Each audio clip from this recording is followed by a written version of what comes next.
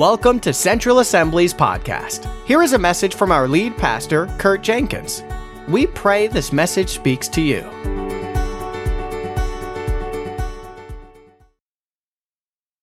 All right, so it's almost fall. Summer went like this. It's going to be Christmas before you know it. Yeah. It's still summertime, folks. We got 2 more weeks. Oh, that really riled you guys up.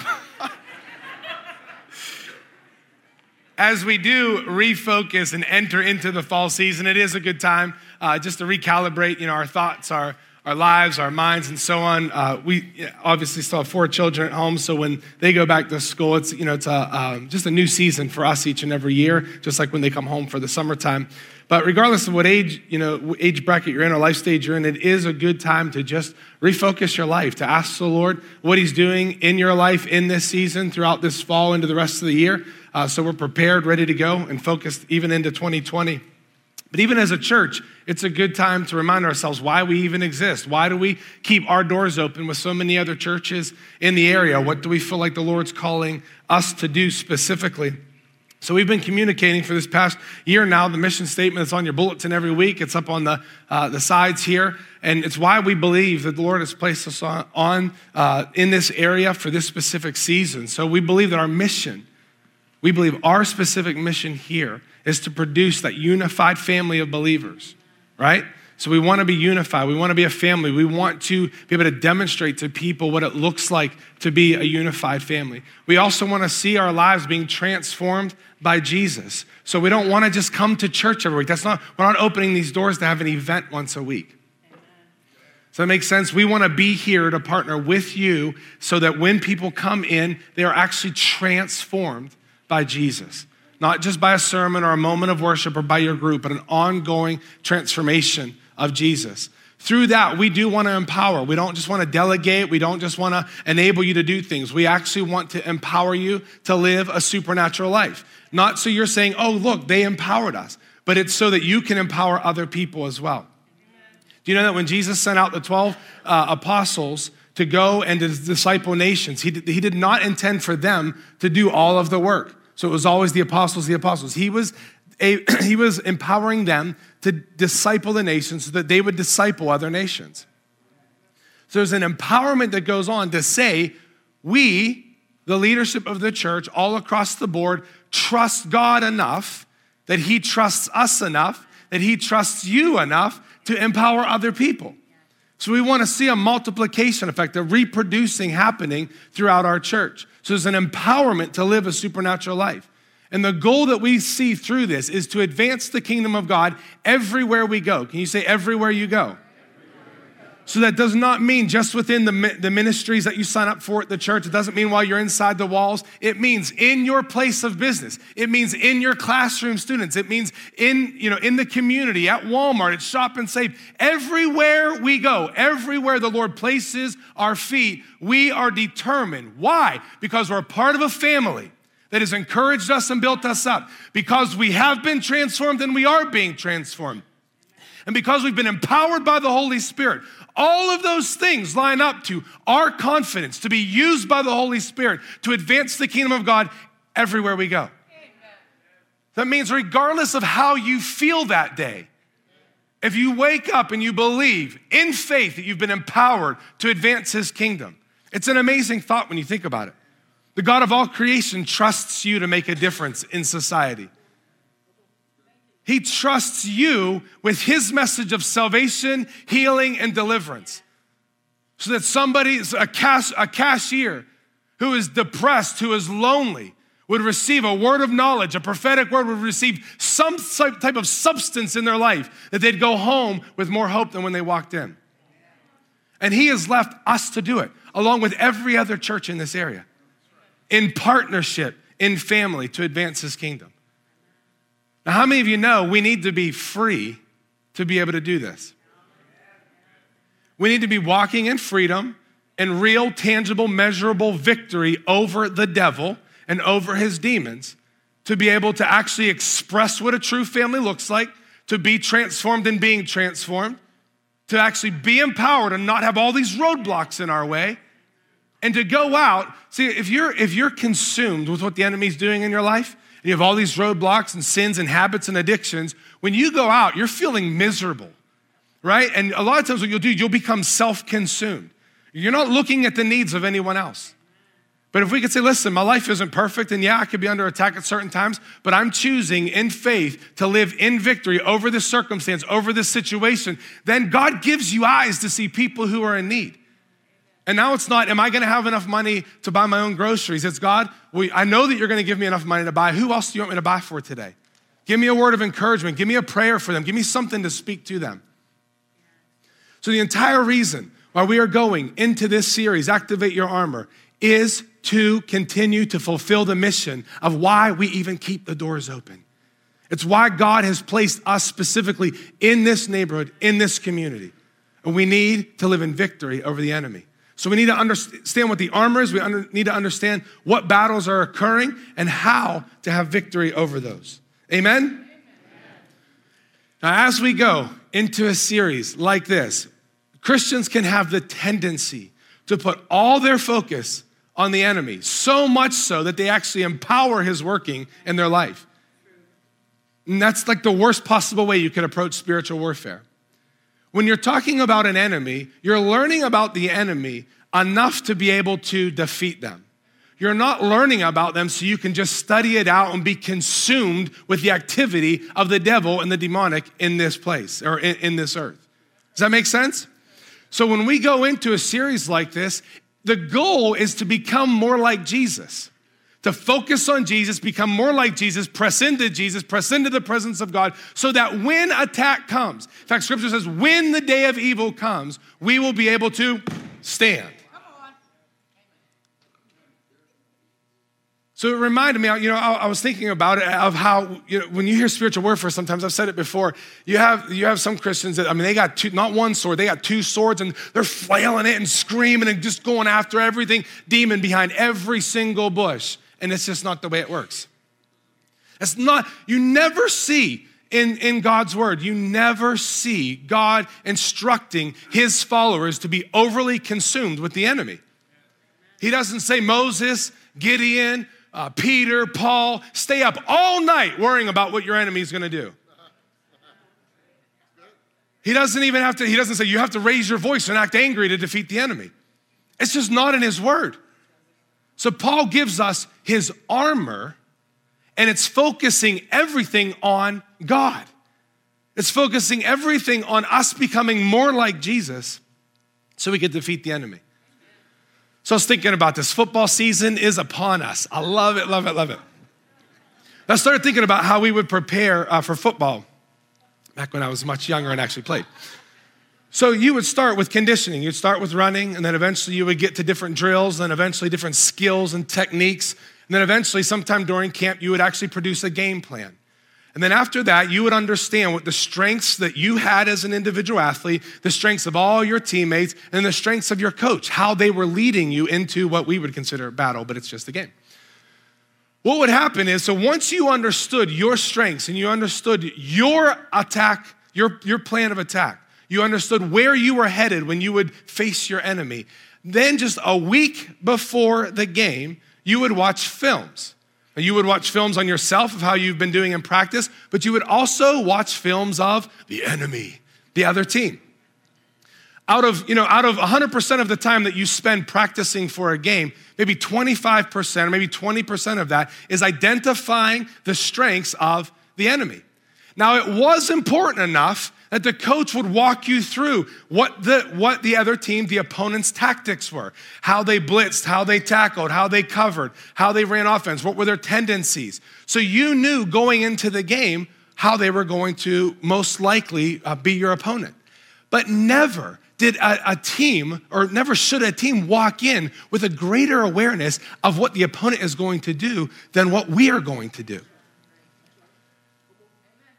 Right? When we think about it, God's word is filled with the plans of the enemy. We already see it laid out, but it is filled even more with the activity of Jesus. It is filled with more of his plans for victory over the enemy's attack. Does this make sense? So we want to learn both. We're going to look at what we know from Scripture in the kingdom of darkness, how he operates, And then we're gonna press into Jesus and press into Jesus and watch as he continues to move in our lives. As I was even studying for this message, I learned of a statistic. 50% of Christians in the United States do not even believe in the existence of Satan. So if you say, like, if you take him out of the picture, and you just don't even believe, then you're not aware of any of his attacks. I would love to see how much joy, how much freedom, and how much power these Christians are living in. Not even believing that he exists, just believing that he's just a symbol of darkness, a symbol of evil in this world. But I think we have to admit, there is a battle going on every single day, and it's not against nation versus nation. There's a real battle going on in the unseen realm, and we have been chosen by the Father to be a part of this battle. I heard it stated once, we were born into a war. Now what happens is when you're born again, not only do you become a target of the enemy, but you become a soldier of the Lord. So we're born into a war, then we're born again into a war as one of his soldiers with victory in sight. So we're gonna use Ephesians chapter 6 as a launching point for each of the messages over the next couple weeks. I just wanna read some of the verses here, starting at verse 10.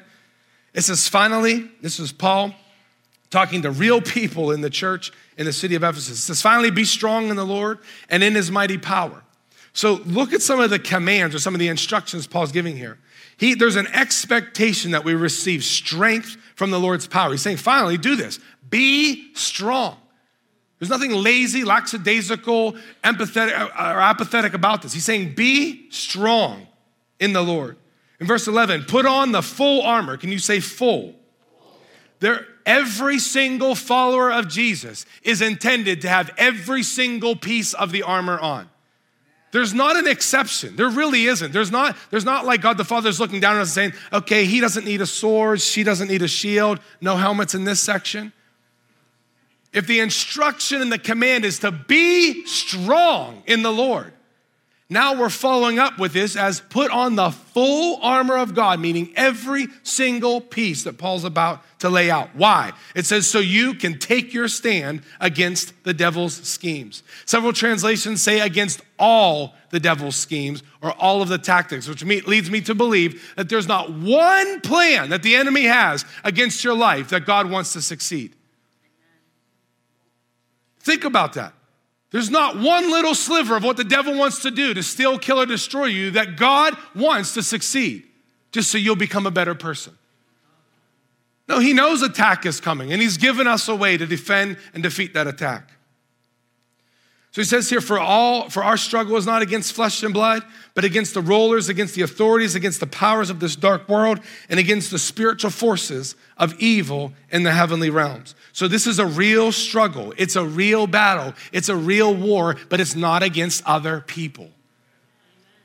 Like we are so good at blaming, again, another political party, another viewpoint, where we end up bashing other people that God created. You know what the church is really good at too? Is actually bashing other Christians who fail. Christians fall and somehow like we put their target, look at this person, look at this person. Like we forgot the whole, address them in love, pick them up softly, kindly, directly. And what we do is we put our sights on other people instead of the real target. Who's the enemy? Who's the devil? So this battle is not flesh and blood. So he says, therefore, again, he says it, put on the full armor of God so that when the day of evil comes, he's not saying if it comes, he's saying attack is coming, you may be able to stand your ground. And after you've done everything, stand. So here, the implication is that we're not losing ground during an attack, right? We're not saying, well, the devil beat us up the last 10 years and this, and I've lost all this ground. No, he's saying when the day of evil comes, we're standing our ground. When all of the dust settles, guess what? We're still standing. We're still here, not here or here or here. In fact, the implication is that we are actually just moving forward as we're standing. Our feet are firm as we're facing these battles.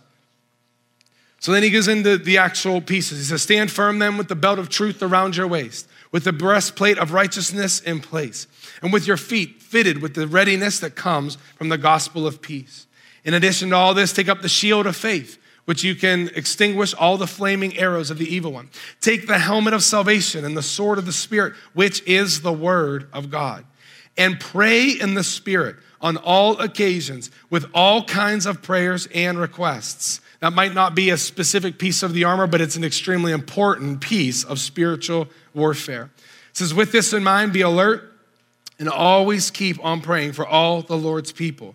So if you see some of the commands in these few verses here, we're told to be strong, to put on, to take your stand, to put on again, to stand your ground, to stand firm, to have your feet fitted, to take up the shield, to take the helmet, take the sword, and pray. There are very clear instructions here. This is the battle plan of our Lord. This is how he's equipping us to take on the attacks of the enemy. And again, there's nothing casual or lazy about this. And I want you to see this. There's nothing to, like in the Roman soldier that he's talking about does not like sit down on a bench and have his servants come and put on his armor. And God's not going to do that for you either. I'm just going to rest in his presence. That's good. We should rest in his presence. We should know how to be people of presence. But there's intentionality. There's a day where you have to stand and say, I'm going to do these things. I'm going to receive what the Lord has for me in these certain areas because I'm sick of getting beat up by the devil. If we see in Scripture that Jesus is the epitome of joy and we're not yet at that point, then we have ways to grow. There's probably a lie or two that we're believing that the enemy's spoken to us over our lifetime. So there's an area of victory that we can obtain. It doesn't mean you feel guilty. It doesn't mean you feel shame. It should make us excited that God has good plans for us. Amen? So what I want to do at the tail end of this message is talk about the belt of truth, but I want to go over a summary. I shared it earlier this summer about the battle that we face just to get us on the same page. Just a summary of what the enemy's doing, how he's trying to defeat us. Back in the Garden of Eden, going all the way back there, it was God's intention that man and woman, that the human race would rule and reign over the earth, the animals, the birds, the fish, and so on. It was also his intent that the father take a ruling figure in the family, and that was with servanthood and humility. So it was God's intention for him to rule from heaven, from us to rule from earth. Now, very early on, man failed. He sinned. He and her ate the fruit. When that happened, there was deception. It was the enemy, the devil, in the form of a serpent, lying to man and woman. Through that, the human race we lost our authority to have dominion and rulership over this earth. And who obtained it? Say it a little bit louder. We have to start taking quizzes and stuff here. Satan, the devil, then he's called the prince of this world, the prince of the earth, depending upon what translation you read. He actually had authority and had dominion over this earth. And we've seen how far we've come with destruction and evil and corruption and so on. So he held on to this authority until Jesus comes into the scene to reintroduce the kingdom of God, to die on the cross, to take back the keys of death and Hades, to take back all of the authority and to resurrect. So before he ascended, what did he tell his followers? He said, all authority on heaven and earth has been given to me. Where's his authority? In heaven and on earth. It's been given to who? Jesus. It's because he died, he resurrected. Now what happened was when he says, therefore go and make disciples in all nations, baptizing them and so on. He said, when he's saying therefore go, he is handing us the authority where? In heaven or on earth? On the earth. Jesus still holds all authority in heaven. He obviously could have all authority here if he wanted to, but he delegated that authority back to us, the same authority that the Father had intended us to have all the way back in the beginning. However, there were 2,000 plus all of the Old Testament, 6,000, 7,000 years. Well, no, it would have been so about 5,000 years, 5,000 years of dominion of the enemy. And a lot of things were corrupted during that time. So our role carries on what Jesus' assignment was, to destroy the works of the enemy. It's the assignment that Jesus came with. So I think we have to understand who our enemy is if we're going to destroy his works. If we're going to actually walk out the authority that God has for us to have on this earth. Amen? I shared this before. We're just catching people up. The devil is a fallen angel. His original name was Lucifer. That word Lucifer actually means light bearer or morning light. It was a beautiful, when you hear Lucifer now, it's almost like disgusting to your stomach. It once was a beautiful name. Lucifer, an angel created by God, yet still with a free will, wanted worship. Pride was the root of his sin. He wanted to be equal with God. He wanted people, or he wanted other angels to worship him. So in time, we don't know all the timeline, he was kicked out of heaven. That's why he was now on earth trying to deceive the very first man and woman who was on this earth. With this, when we know that the devil was kicked out of heaven, it was him who sinned first. He introduced sin somewhere in second or third heaven, and now we know he was coming to earth to try to introduce it to man and woman. And we failed very, very quickly. In 1 John 3:8, it says, the one who does what is sinful is of the devil. Why? It says, because the devil has been sinning from the beginning. The reason the Son of God appeared was to destroy the devil's work. Now, what we'll do is we'll leave that up to him if we don't actually believe he handed us the authority back. He gave us his spirit, he filled us with his spirit, and he's given us the authority to do the same exact thing.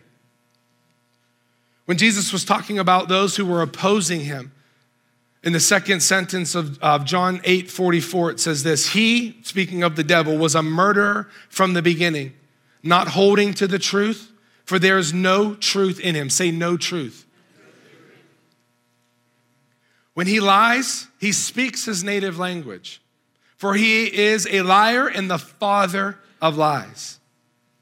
Listen, I think sometimes believers, they almost entertain his presence. Is that you? And they're thinking thoughts and they're almost entertaining what he's trying to do in their life. It's a very dangerous place to be in. Anytime you're sensing the devil or the demonic or something from the kingdom of darkness whispering something to you, you can be guaranteed that it's a lie. He says, when you see the mouth of the enemy talking, he's speaking lies. And lying is his native language. So we have to understand one of his primary ways to attack us is through whispering lies. It's not through the huge calamity and the tragedy. It's through the little lies that he whispers to us day after day. You're not good enough. You're not going to make it, this and that. Till we actually begin to believe those things. And then we're walking in deception without even knowing it. So we have to become wise. So we have the devil. He's a fallen angel. This is not an even battle. We've talked about this before. Some people think it's God versus the devil. Is God an angel? No. God's not a created being. So it's God and the devil. It's not the devil versus God, right? We would have the devil even with Michael the archangel and other angels.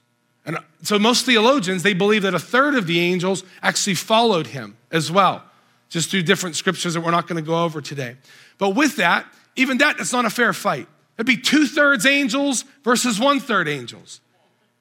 I'm trying to show you these things because sometimes we give the devil so much clout in our life. Oh, he's battling against God. Is he going to win? No, it's not a fair fight. It's not even close to being a fair fight. Now, when we catch the revelation that you don't have an angel inside of you, you have the spirit of the living God inside of you, then it's still not a fair fight. We believe lies. We believe that he's stronger than he really is. So some things that we can learn looking at scripture, I'm not going to give references here, that we can learn about the demonic, because the demonic are taking assignments from the devil on attack to us. Don't get lost here. We need to know what his plans are, but we need to continue to press into Jesus. We know that demons, and the demons, you could see them throughout scripture. They could be called evil or unclean spirits, lying spirits, spirit of fear, tormenting spirit, seducing spirit, spirit of divination, spirit of error, spirit of infirmity, spirit of prostitution, a familiar spirit, perverse spirit, and more. So anytime that you see a spirit being mentioned in any type of opposition to God's nature, it's a demon. It's a fallen angel that is following Satan himself. So what we can see through scripture is that they have kept their power, but it's limited power. They do have intelligence. They have capabilities that they had before the fall, but now they use it for evil. The demonic can recognize a person. They do not know your thoughts, but they can watch your behavior. They can hear the words that come out of your mouth. If we can learn that as a church, the demonic, the unseen realm can hear every word coming out of your mouth. That's why we call it the confession of our faith. I'm a loser. I'm ugly. Even stuff like, my hair doesn't look good today. It's not like I say that. I'm saying maybe teenage girls do. I don't know. Negativity that comes out of your mouth. There is an unseen world that can come and begin to torment you based on those things. You can follow out people's lives that have spoken curses over themselves for years, and they're living out the very words that they've said. So they can recognize a person, they can watch their behavior, they can hear our words, and they can discern who God's children are and who they aren't. They can inflict physical illness and disease, yet not every illness is a demonic attack. You have to get this straight. Like sometimes you just might need to exercise more. Sometimes you might need to sleep more, eat less sugar, right? We're going after demons and God's like, lay off the Oreos. That was to me.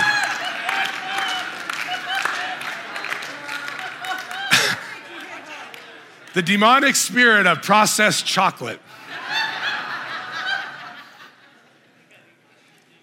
Do you see how the demonic has, because they have limited power, they can attack your body and they can cause illness. Yet please, I'm telling you that, listen, do not ever blame somebody's illness on something that you're not sure of. And do not ever impose what you think their level of faith is because they're not being healed. It is not our job to say, well, if you just have more faith, you'd be healed, or the devil's after you for this. What our job is, what Jesus said to do, is to go and to heal the sick using his name. Our job isn't to figure out all this stuff. If the Lord tells us something and it gives us accuracy on how to pray, then use that. Do not ever blame, cause guilt or condemnation on somebody else. It closes the door for you to be able to minister to them. Well, we don't know why this is, but let's go after this thing. Maybe the Lord will tell you unhealthy eating styles. You could say, can you tell me a little bit about this? Like if you were in a relationship with them. Sometimes it's as natural as too much sugar. Sometimes it's a spiritual attack. And sometimes we won't know. That's why he gives us very clear instructions to command sickness to leave in Jesus' name. Are you with me? The demonic can cause mishaps, accidents, and even tragedy. And they deceive people until they blame it on God sometimes. I want you to understand this. Not every mishap, accident, and tragedy is a demonic attack. If you don't change your oil, your engine will eventually stop. That's not the demonic. That's just bad maintenance on your car. And yet sometimes if you watch for patterns, folks. If you see patterns of things breaking down in this weird limit of time, go back to the Lord, right? Before you start anointing, all your engine and so on, ask the Lord. Is there a pattern of demonic activity right here? Begin to dialogue with him and see if there's activity in that or not. The demonic can influence people to carry out evil. They can oppress and torment us, and they can even fully possess unbelievers. But they can only oppress and torment us to the level that we are living in rebellion to God or to the level that we invite him in. We'd say, well, I never invited him in. Yes, with your actions, your attitudes, and your disobedience to the Lord, you actually are inviting him in. So we have, sin is a big deal. We say, well, we're people of grace and so on. Listen, sin is a big deal. It opens the door of your heart to demonic activity. Just like negative confessions of your life. You're just opening a door for the demonic to begin to whisper, yeah, you know what? That is true about you. Yeah, you know that thing that other person said about you? That is true. And those whispers begin to happen in the unseen realm. And if you're not discerning enough, you will begin to live out that lie. They can cause anger and fear that lead to, wars, division, and so on. Through scripture, they do seem to be able to travel quickly, but they are not omnipresent. They are not in every place at every time. They're in what we can see in scripture. They are in one place at every time, but they can communicate with each other and travel quickly. They are invisible to us, but they can manifest in a physical form. And there are plenty of people even sitting in this room that I know personally that have seen images of the demonic before. I'm being one of them. They are very organized and they are under the leadership of the devil. You know, I read this in an article a couple weeks ago, and it gave me some disgust in my heart. The demonic, the kingdom of darkness is so organized and so unified. They take instructions from one, and they have one purpose: to steal, kill, and destroy. The devil hates you. And that's one purpose, is to destroy us. And yet when we look at the church, we look at the body of Christ, we are so splintered. We are so divided. 300 and some denominations. We're fighting over, this and this. We're fighting over if the bad stuff happens before Jesus comes back, in the middle of Jesus comes back, or when he comes. And we actually don't like each other because of those differences in theology. And I look sometimes and think, though we win, I wonder how many roadblocks we've put up for ourselves through division in the body of Christ as a whole. Jesus Christ crucified and resurrected. That's our message. That's the message of the church. Yet somehow we find ways to be divided about it. So what the devil has done is he's perverted the systems of this world, the culture of this world, and the society of this world. In 1 John 2:15, it says, do not love the world or anything in the world. If anyone loves the world, meaning the ways of this world, the ways that we've been taught and tutored by the enemy.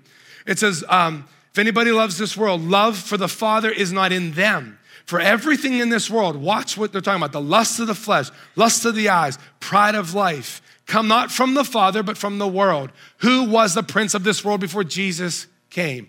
The devil, the enemy. The world and its desires pass away, but whoever does the will of God lives forever. So you think about the systems of the world. Look at the church, how there are certain denominations now accepting homosexuals to be their pastors, to be their leaders. Think about how the enemy has infiltrated even our religious systems. Look at the family, how much division and strife is within even families within the church of Jesus Christ. Government, how corrupt and divided it is. All of these things, the educational system. Listen, the educational system, even in this nation alone, the kids learned to read and they studied out of God's word. One-room schoolhouses, this is how they were learning. Most universities, most of the elite universities started because revival happened. They opened this university up to train pastors, evangelists, missionaries, and now there's some of the universities that are the farthest from God. All of these things were created and put in place by God to bring glory to Him, to bring peace on this earth. And yet every single area of society is tainted and has signs of corruption. And you know what? We can't be the ones that are complaining about it. We have to be part of the solution. We can't let our blood pressure rise every single news article that we read and all these stuff. There are Christians that waste their life being mad at what's wrong instead of trying to be the solution to what's wrong. Provide something that's right in an area that's so wrong. You've been commissioned to do this. So when we look at God's nature and we look at Satan's nature, they're in exact opposites. We can tell the difference if we just stop and think. We've made excuses for unholy living. We've made excuses for having doors in our hearts open for the enemy to attack. It's time to stop. It's time to stop. So we have God. We have love versus hatred. We have faithful versus a betrayer. We have truth versus a deceiver. We have humble versus proud. We have Jesus who saves versus the devil who condemns. God who forgives versus the devil who accuses. God who liberates versus the enemy who imprisons. God who's pure. Everything about the enemy is perverted. God teaching us, even through the life of Jesus, to be submissive, yet the enemy is so rebellious. God gentle, the enemy violent. God generous, the devil greedy. God teaching self-control, and yet everything about the enemy is unrestrained. When we are seeing anything on this side that is not the character of God, I ask you to use very quick action to get that thing right in your life by pressing into God. Those areas that represent the nature of the enemy, like I said before, they are opening up an area of your heart, your soul, your mind to receive attack. So what I would love to do in my own life and in the life of this church is to not have a skinny little line that's separating good from evil. I want that line to be blackened and I want that line to be wide. I don't want there to be any gray space. I want us to live a holy life unto God in victory over every single one of the enemy's attacks, right? And not, well, the Bible doesn't really say about this, so I'm not sure it's really a sin. Listen, if there's anything that could represent the nature and the character of the enemy, it's not of God. It's not of him. So though we will walk in grace, and if one of our Christian brothers or sisters fall, we'll be patient, merciful, graceful with them. We'll lift them up gently, correct them gently. For our own lives, I want that line thick, and I want it dark. And I want to know I'm not crossing over that line.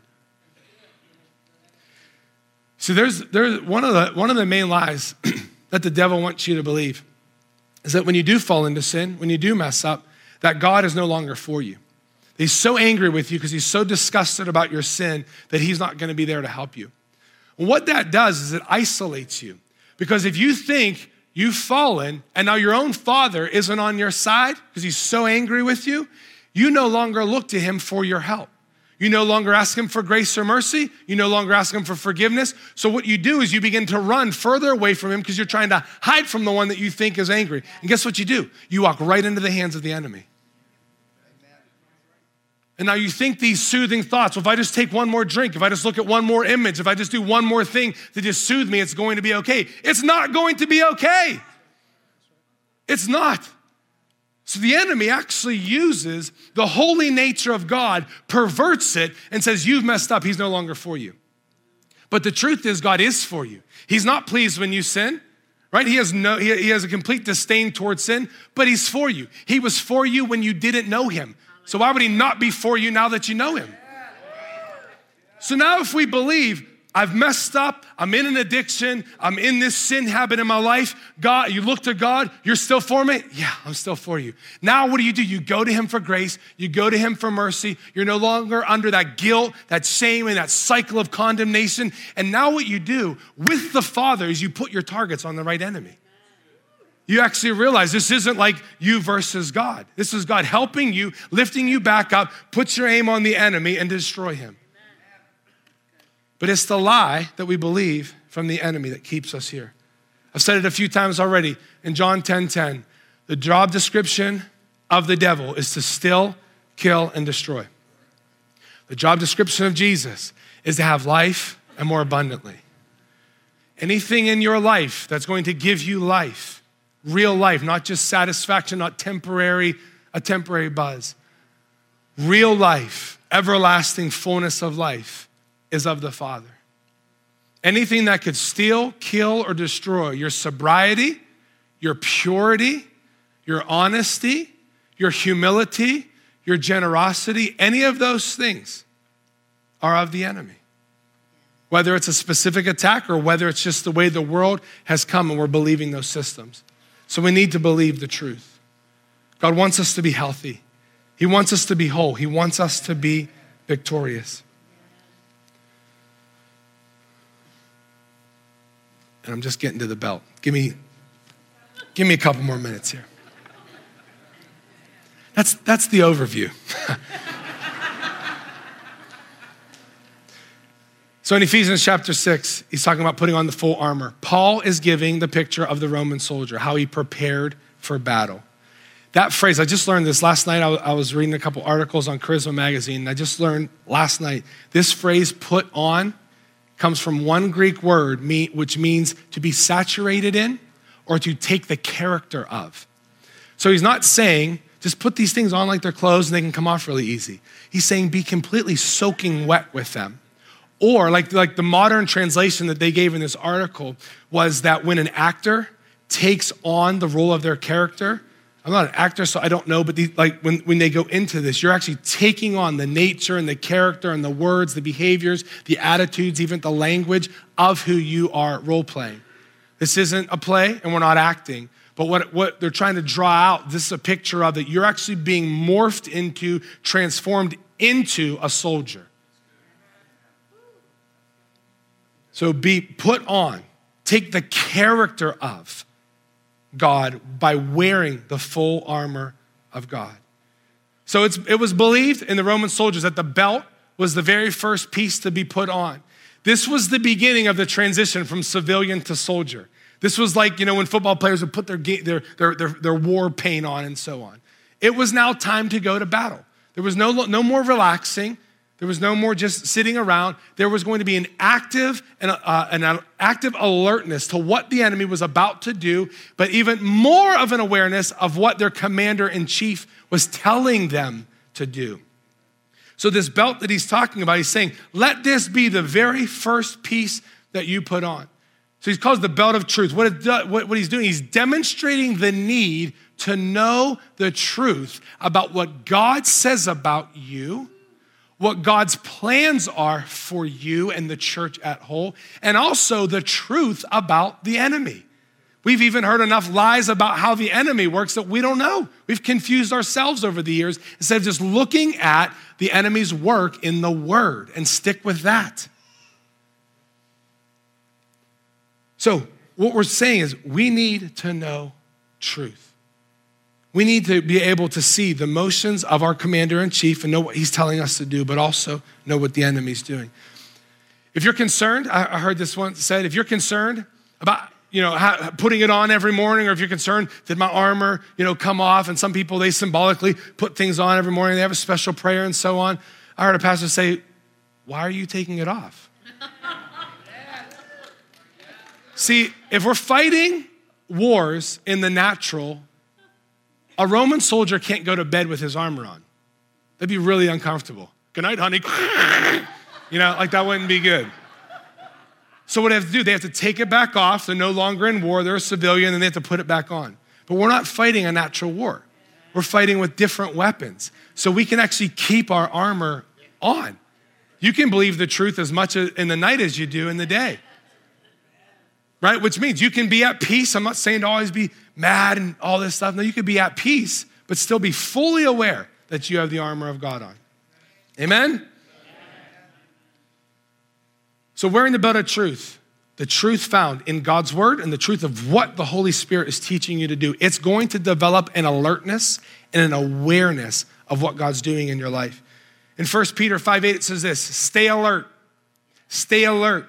Watch out for your great enemy. That doesn't mean in a bunker like this, not moving and staying alert. That's as you're advancing the kingdom of God. Everywhere you go, stay alert. Stay alert of what's happening. There's two completely different ways to approach a battle like this. So watch out for your great enemy, the devil. He prowls around like a roaring lion looking for someone to devour.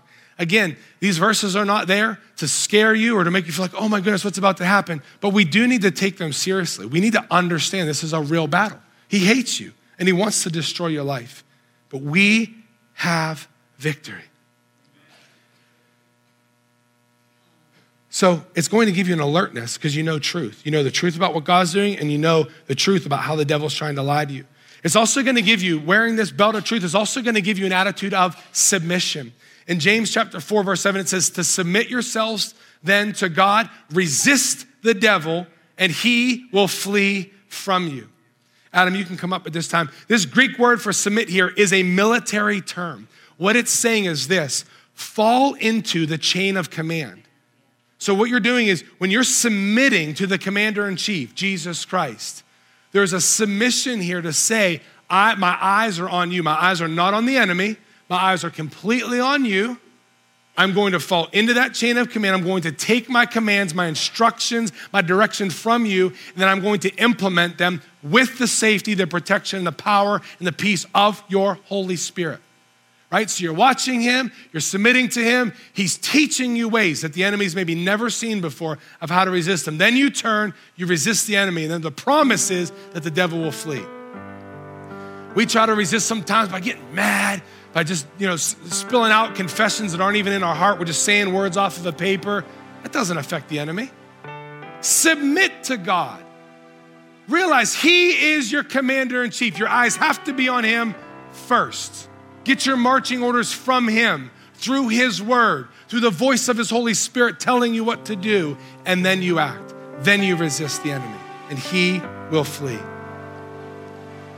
So some of the lies that the enemy might whisper to you might come against your body, and you're sick, and you don't know why, but then you begin to believe, I deserve to be sick. If I would just pray more, if I would just read my Bible more, I wouldn't be sick, so I deserve this. But the truth is by his stripes, you were healed.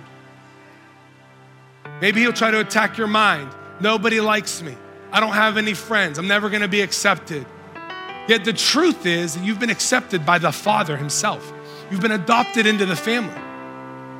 If there's no one on the face of this earth that calls you a friend, you have your Father, the one who you're gonna spend eternity with. It's a lie from the enemy. Maybe he'll try to afflict your soul, right? I'll never have peace. I'll never have joy. I'll never find true happiness. And yet the word says that you will have peace that surpasses all your understanding. So what are you gonna live off of? The lie? You're gonna confess the lie to yourself? You're gonna fill your thoughts with the lie? Or are you gonna choose, you know what? I don't feel like I have peace. In fact, I know I don't. But the word says this. So God, I confess to you today that there is a day coming soon that I will have peace that surpasses all of my understanding. Completely different way to approach your day. Don't ignore reality, but don't confess it day in and day out until you live it out. Admit to the Lord where you are, but I confess your word to be true. The enemy might attack your spirit where you feel like I can't hear the voice of God. When I read scripture, it's not speaking to me. Be reminded today that you have the Spirit of the living God living in you. You're not like screaming up to heaven far away. He's in you. I think some of us wait for this big, booming, lightning bolt experience in our room. Listen to his whisper. And if you're nervous if it's him or not, does it line up with God's character or the character of the enemy? Another area that I know that the devil attacks a lot of times is our money. So we come into hard times, we do this, we do that, and then we start comparing ourselves to the people who have better houses, bigger cars, whatever it is. Listen, we're not supposed to compare ourselves. We're supposed to be obedient, live generous lives, and believe that he will richly supply for all of our needs. Every single one of them. So you can believe your current financial status, or you can believe what the truth says about your financial status. For every single lie that the enemy sends your way, there is truth, and it is found in God's word. That's why we have to put on this full armor so that we can stand our ground. And after everything else, we can stand. Thank you for joining us. Be sure to check us out on the web at centralconnect.org.